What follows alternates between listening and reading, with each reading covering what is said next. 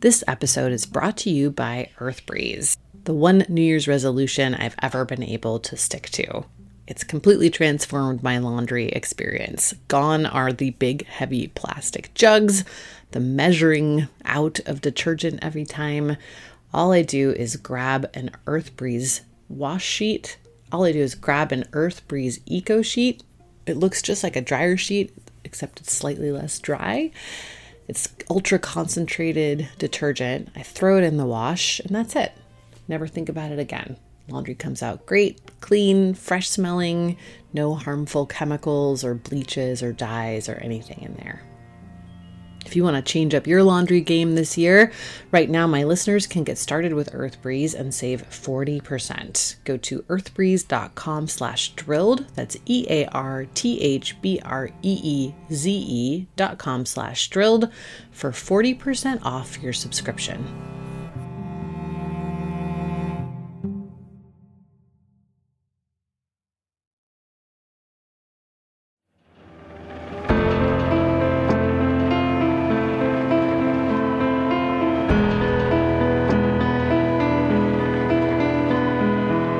Welcome back to Drilled. I'm Amy Westervelt. This month, we are re-releasing Season 1 of Drilled about the origins of climate denial because a new peer-reviewed study in the journal Science has just been published showing that scientists working for Exxon in the 1970s and 80s predicted climate change with alarming accuracy. I spoke with the lead author of that study, Jeffrey Supran, about how Exxon has been responding to it and whether they are adopting any particular strategy to counteract the study, especially given the wall-to-wall media coverage of it. The fossil fuel industry's approach to reshaping narratives on climate change is the focus of the episode you're about to hear as well. But first, here is Supran. How have you seen Exxon responding to this? What seems to be the narrative that they're going with? Well, I mean, as you've probably seen, they've been quite muted in their response. They've essentially just issued a blanket statement that we and everyone are just wrong. And the only counter-argument they've made is to point to the 2019 judge's decision about the New York lawsuit. So, I mean, the latter is essentially a red herring because it's just pointing to some legal decision about a completely irrelevant, accounting issue. Right. In which the judge made very clear that he was not letting them off the hook for this. That's right. Stuff. That's right. So, yeah. I don't know. To me, I was like, why would you point to that ruling? It doesn't. It's a strange. I mean, and it's just like part and parcel of this sort of broader pattern of responding to science with spin, where it's weird to defend against a factual peer-reviewed argument with a legal decision about an irrelevant case, and then just kind of general claim that we're all wrong. The whole power of what we're doing here is that it's extremely straightforward. You know, we just take their predictions, we plot them on a graph, we overlay historical temperatures, and then we test the overlap, both visually and statistically.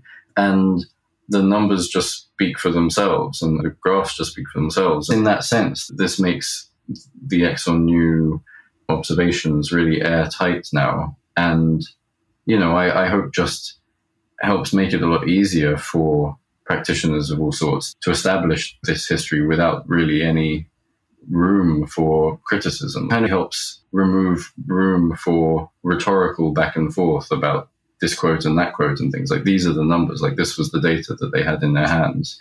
But I don't know. I'm constantly curious about the sort of the dynamic between this sort of data-driven approach and the more narrative-based journalistic one, that you've really pioneered. And I think the two are obviously complementary.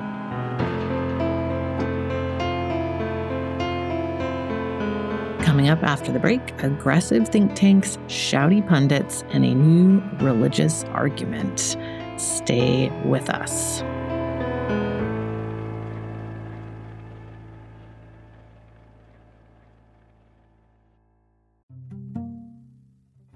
New Year's resolutions are almost destined to fail. I resolve almost every year to work less, and we all know it's not going to happen. But one thing I have been able to stick to, and you can too, is switching up the way you do laundry in 2024 and grabbing EarthBreeze.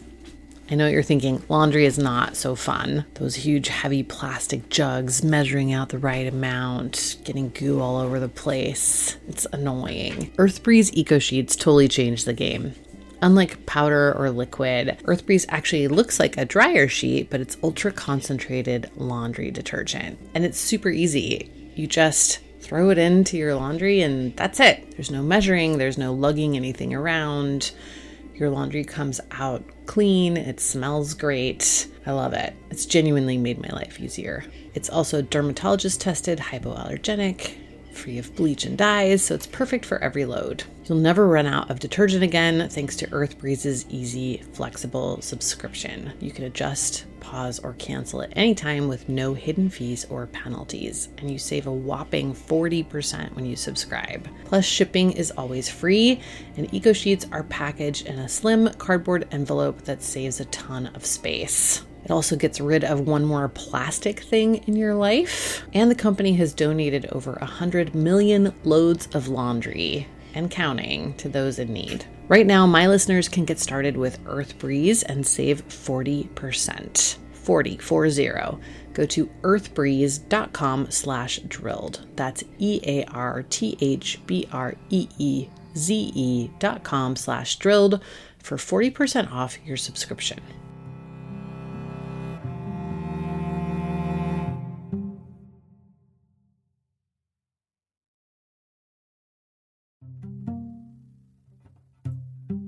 Hi, it's Amy here, and I'm excited to tell you about a new podcast from APM Studios and Western Sounds called Ripple. Such a good idea, this show.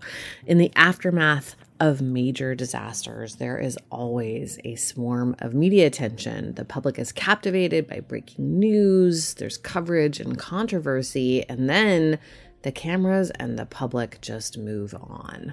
But the stories are not finished. Ripple is a new series investigating the stories we were told were over. In season 1, the reporting team traveled hundreds of miles across the Gulf Coast to learn the ongoing effects of the 2010 Deepwater Horizon oil spill, which are still impacting many coastal residents more than a decade later. You can listen now to Ripple wherever you get your podcasts.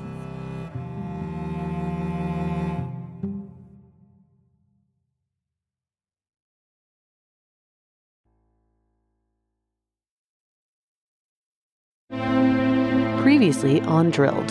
I was on a radio show, 2 hours. They called and said, "Can you come in and talk about climate change?" Sure. And it was K-Talk Radio, 6:30 a.m. And I still remember this so well.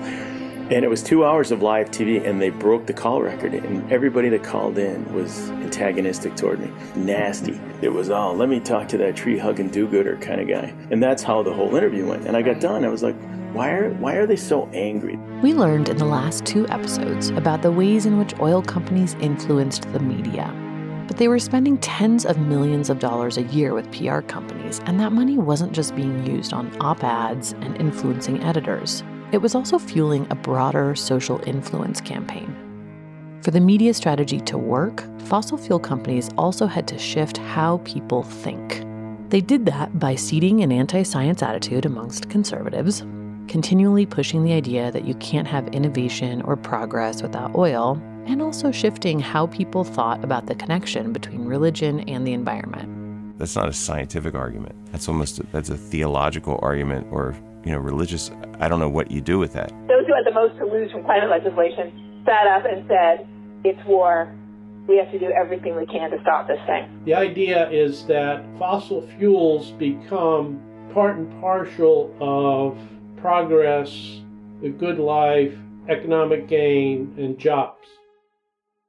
Remember the ICE campaigns we covered previously? That social influence campaign began in the early 1990s, and it aimed to, as Kurt Davies put it, move people away from a sense of urgency around climate. One way to do that was to discredit climate science. the most extreme promoters of climate denial claim that climate science shouldn't even be called a science. Here's Steve Milloy, a drafter of the Victory Memo and founder of the website Junk Science, saying exactly that to me. Climate science quotes around science pretty quickly revealed itself to be also not science. And, the agendas were clear from the beginning. A great ally to oil companies in pushing this message were the dozens of conservative talk shows that sprang up in the 1990s. And that happened because conservatives and industry trade groups pushed the FCC to get rid of the fairness doctrine. It was sort of the net neutrality debate of the 80s. In 1985, pushed by industry lobbyists and various conservative groups, the Federal Communications Commission revoked the fairness doctrine. It was a policy that had been in place since the late 1940s. The Fairness Doctrine required broadcast license holders to both present controversial issues of public importance and to do so in a manner that was honest, equitable, and balanced, at least in the FCC's view. It was the original fair and balanced news. It wasn't a perfect policy, of course. It was fairly arbitrary and almost impossible to enforce. Still, as soon as it was revoked, we saw the rise of AM talk radio, dominated by far-right conservatives like Rush Limbaugh. Rush's show was a favorite outlet for social influence campaigns. In fact, it's in the ICE campaign plan to advertise regularly in his show. Rush would rile people up about liberal hoaxers trying to use this made-up global warming stuff to stop American business, and then he'd get them to sign up for an information packet to learn more. At which point, the various oil companies and coal companies funding the ICE or other types of campaigns would send out essentially propaganda to these listeners. Now this message from the EIB Department of Protection from environmentalists. Right, enough of this bad press EIB is getting for what misguided commie-libs are calling our anti-species position. Even now, ladies and gentlemen, our scientists are in the field studying the mating habits of a rare species because we care about preservation. This rare species is the Arkansas broadbeam. Get ready. Shh, shh, shh. Listen to their mating calls. You can hear them now.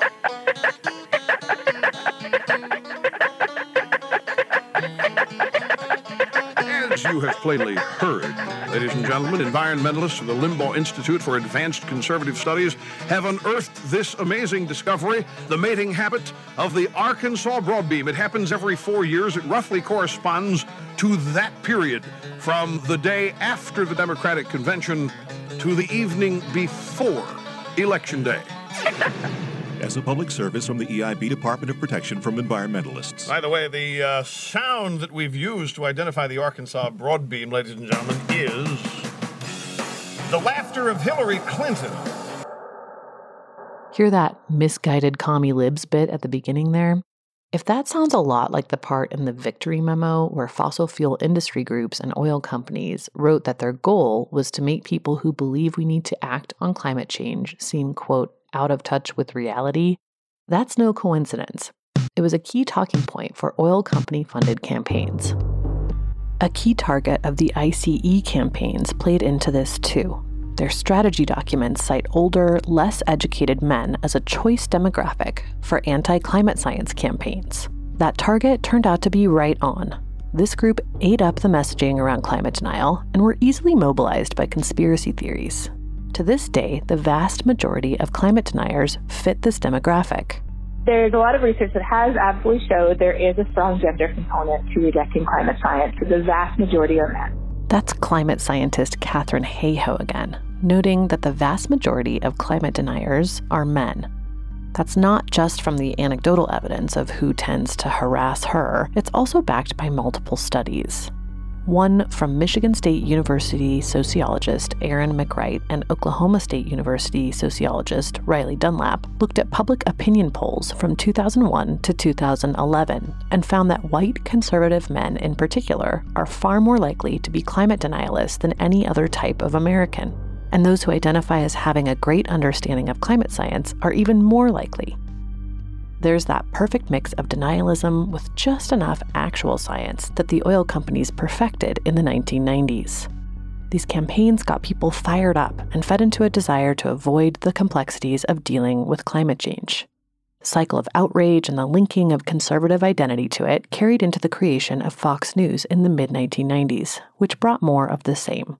It seems normal to us now, but just listen to the difference between this, Walter Cronkite in the 80s. There's another warning today about the greenhouse effect. That buildup of carbon dioxide scientists fear could create a global warm-up. Energy Department consultants say future coal use by the United States, China, and the Soviet Union could create an impact beyond human experience, creating average surface temperatures likely to be warmer than at any time during the last 100,000 years. Because some regions would benefit from the greenhouse effect, the report warns climate changes could pit nation against nation and group against group. The report calls for continuing study of the greenhouse effect. And this, Rush Limbaugh just a few years later. This is not the first kind of this story we've had. We've had numerous stories in recent years about expeditions to Antarctica to study climate change and global warming getting stuck in ice so thick that icebreakers couldn't even reach them. And they were shocked and they were stunned. They believe their own nonsense that the ice at the North and South Poles is melting, when it's not. It's getting bigger. By the early 2000s, not believing in climate change was a key part of the conservative identity. After more than a decade of social influence campaigns, a large number of people had been convinced that climate science was really just an ideology that you either believe in or not. Never mind that the same people funding those campaigns had acknowledged the scientific consensus on global warming several years earlier. But keeping people outraged about science is no easy feat. And so, climate scientists and environmental groups became targets. Here's environmental sociologist Bob Bruhl again. It's a matter of trying to, what they call, have interactions, fruitful interactions and partnerships with environmental organizations, bringing the environmental groups inside of the tent, making them feel as if they have power, and in the process they become compromised, lower their expectations of demands, and become tamed. On the other hand, those organizations that can't be brought into the tent and co-opted are subjected to harassment campaigns, and that there are public relations companies that specialize in going through the trash cans of environmental groups and engaging in harassing activities of environmental groups. The smear campaigns reached their peak around the Global Climate Summit in Copenhagen in 2009. Climate scientist Katharine Hayhoe says efforts ramped up around Copenhagen. In fact, she cites it as an inflection point similar to James Hansen's testimony in 1988 and the pushback around Kyoto in the late 1990s. So starting in 1988, they had already mobilized the fossil fuel industry, the Koch brothers, all of those think tanks and for dark money funded organizations.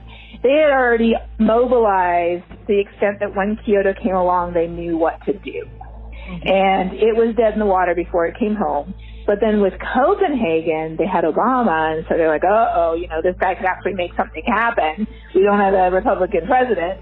So they had to really pull out the stops. And when I say they, it was not just the U.S. I mean, the emails that were hacked from the scientists, that whole kind of ClimateGate thing, that was directly in preparation for Copenhagen, and it likely came from the Russians. I mean, there's no definitive answer yet, but it's more than likely, if you had to pick a country, it would be the Russians. The ClimateGate scandal involved the hacking of several scientists' emails, pieces of which were then released and linked together to make normal back and forth between scientists sound like some sort of nefarious plot to mislead the public. It kicked off a wave of harassment, and scientists with no experience with the limelight had their personal lives mined, exploited, and upended, all in an effort to discredit their field. Like the industry-backed media strategies, these cultural campaigns focused on influencing the influencers. In addition to pushing anti-regulation or climate denialist rhetoric, these campaigns also relied heavily on pro-oil propaganda. Here's Bob Bruhl on that.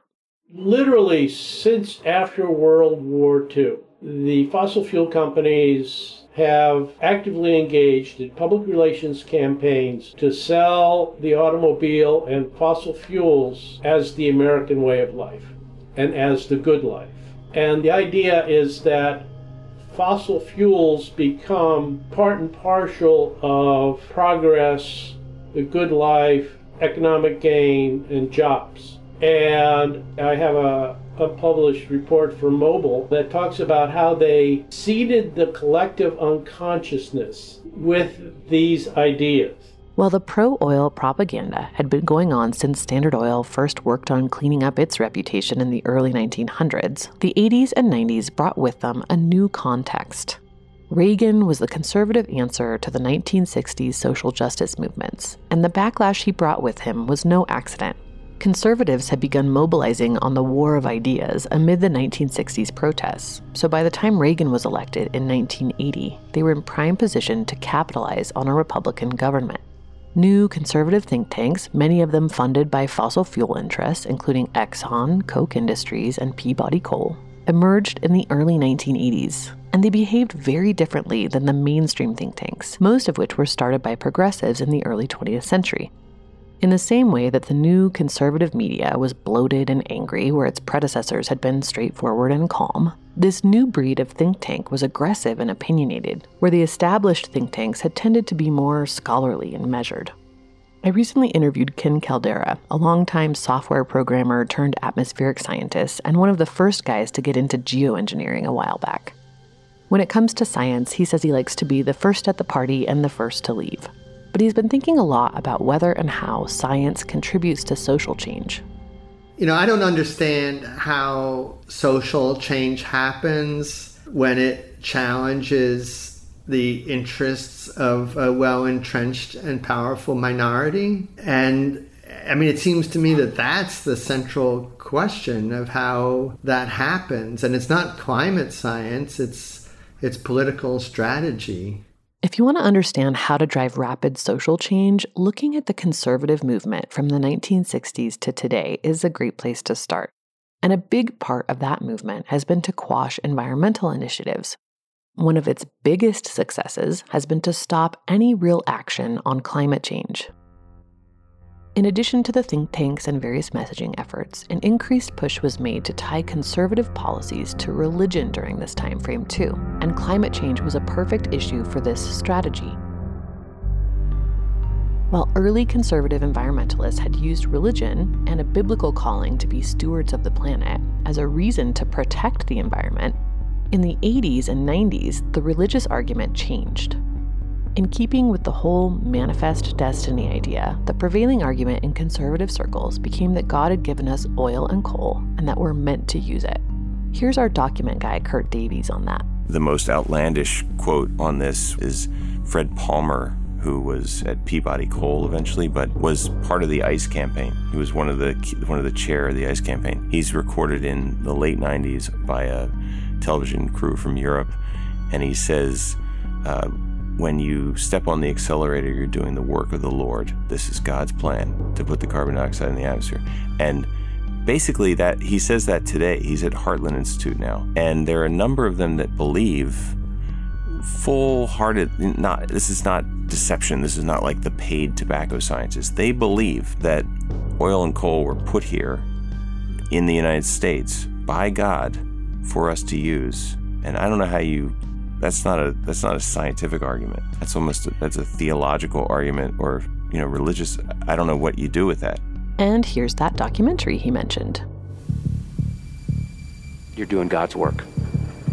Every time you turn your car on and you burn fossil fuels and you put CO2 in the air, you're doing the work of the Lord. Absolutely. That's the system. That's the ecological system we live in. Really solidifying this ideology in people's minds would require not just media and cultural influence, though. Exxon, the American Petroleum Institute, the Koch brothers, and their ilk would also need to get at the research and regulatory institutions with power. The lengths they've gone to are pretty shocking, and we've got some never-before-published information on how entrenched these companies are, from even county-level politics on up to the nation's most prestigious universities. More on that in the next episode. Next time on Drilled. They find just the right person who goes to the judge's country club, someone who knows his brother, and they wait until the right period of time, and then they make the approach. Drilled is produced and distributed by Critical Frequency. Reporting for this series was done by me, Amy Westervelt. Our producer and composer is David Whited. Our executive producer is Richard Wiles. Our story and concept consultant was Rekha Murthy. Our cover art was designed by Lucas Lisakowski. You can find Drilled wherever you listen to podcasts. Please remember to rate and review the podcast. It helps us find new listeners. Thanks for listening. See you next time.